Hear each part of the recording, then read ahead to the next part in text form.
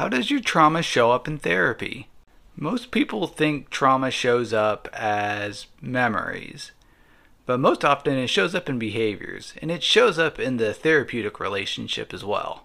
So I mainly work with kids, and I had one who had been through a lot of, well, I'll just say trauma. I want to respect their privacy, but very poor parent-child boundaries. And so one day we were playing, and he lined up all his favorite toys, and he had the cash register, and he was the shop owner.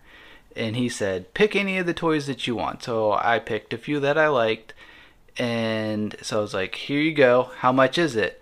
And he does his little thing on the cash register. He's like, oh, it's free, you can take what you want. So now I want you to pause and think, what would you do in that situation? So for me, what I did was, oh no, these are very valuable. I want to pay you what they're worth. His whole life he had been taught to dismiss and disregard his boundaries in order to have these relationships. And so I wanted to provide him an experience to where you don't have to be exploited, that you can get what you're worth. And so while we did do some work around assertiveness and boundaries, the experience I think really helped illustrate that point. Another one that comes to mind is a woman in her 20s. After a few sessions, we had like a breakthrough session, and the next time we met, she was more withdrawn, emotionally speaking. Like, it wasn't like, oh, I don't have anything to talk about. It was more like just kind of emotionally just kind of shut down. And I was able to point out, like, it makes sense because she's had a long history of emotionally unavailable men, we'll say. And so it would make sense to pull away from another man after being close because it seems like you're afraid of being hurt.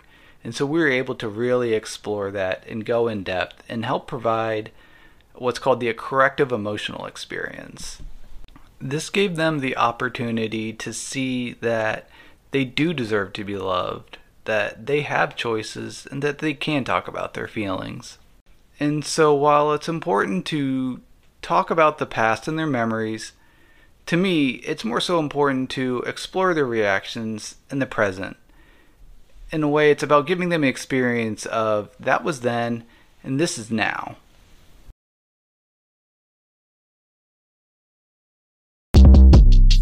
Short Cast Club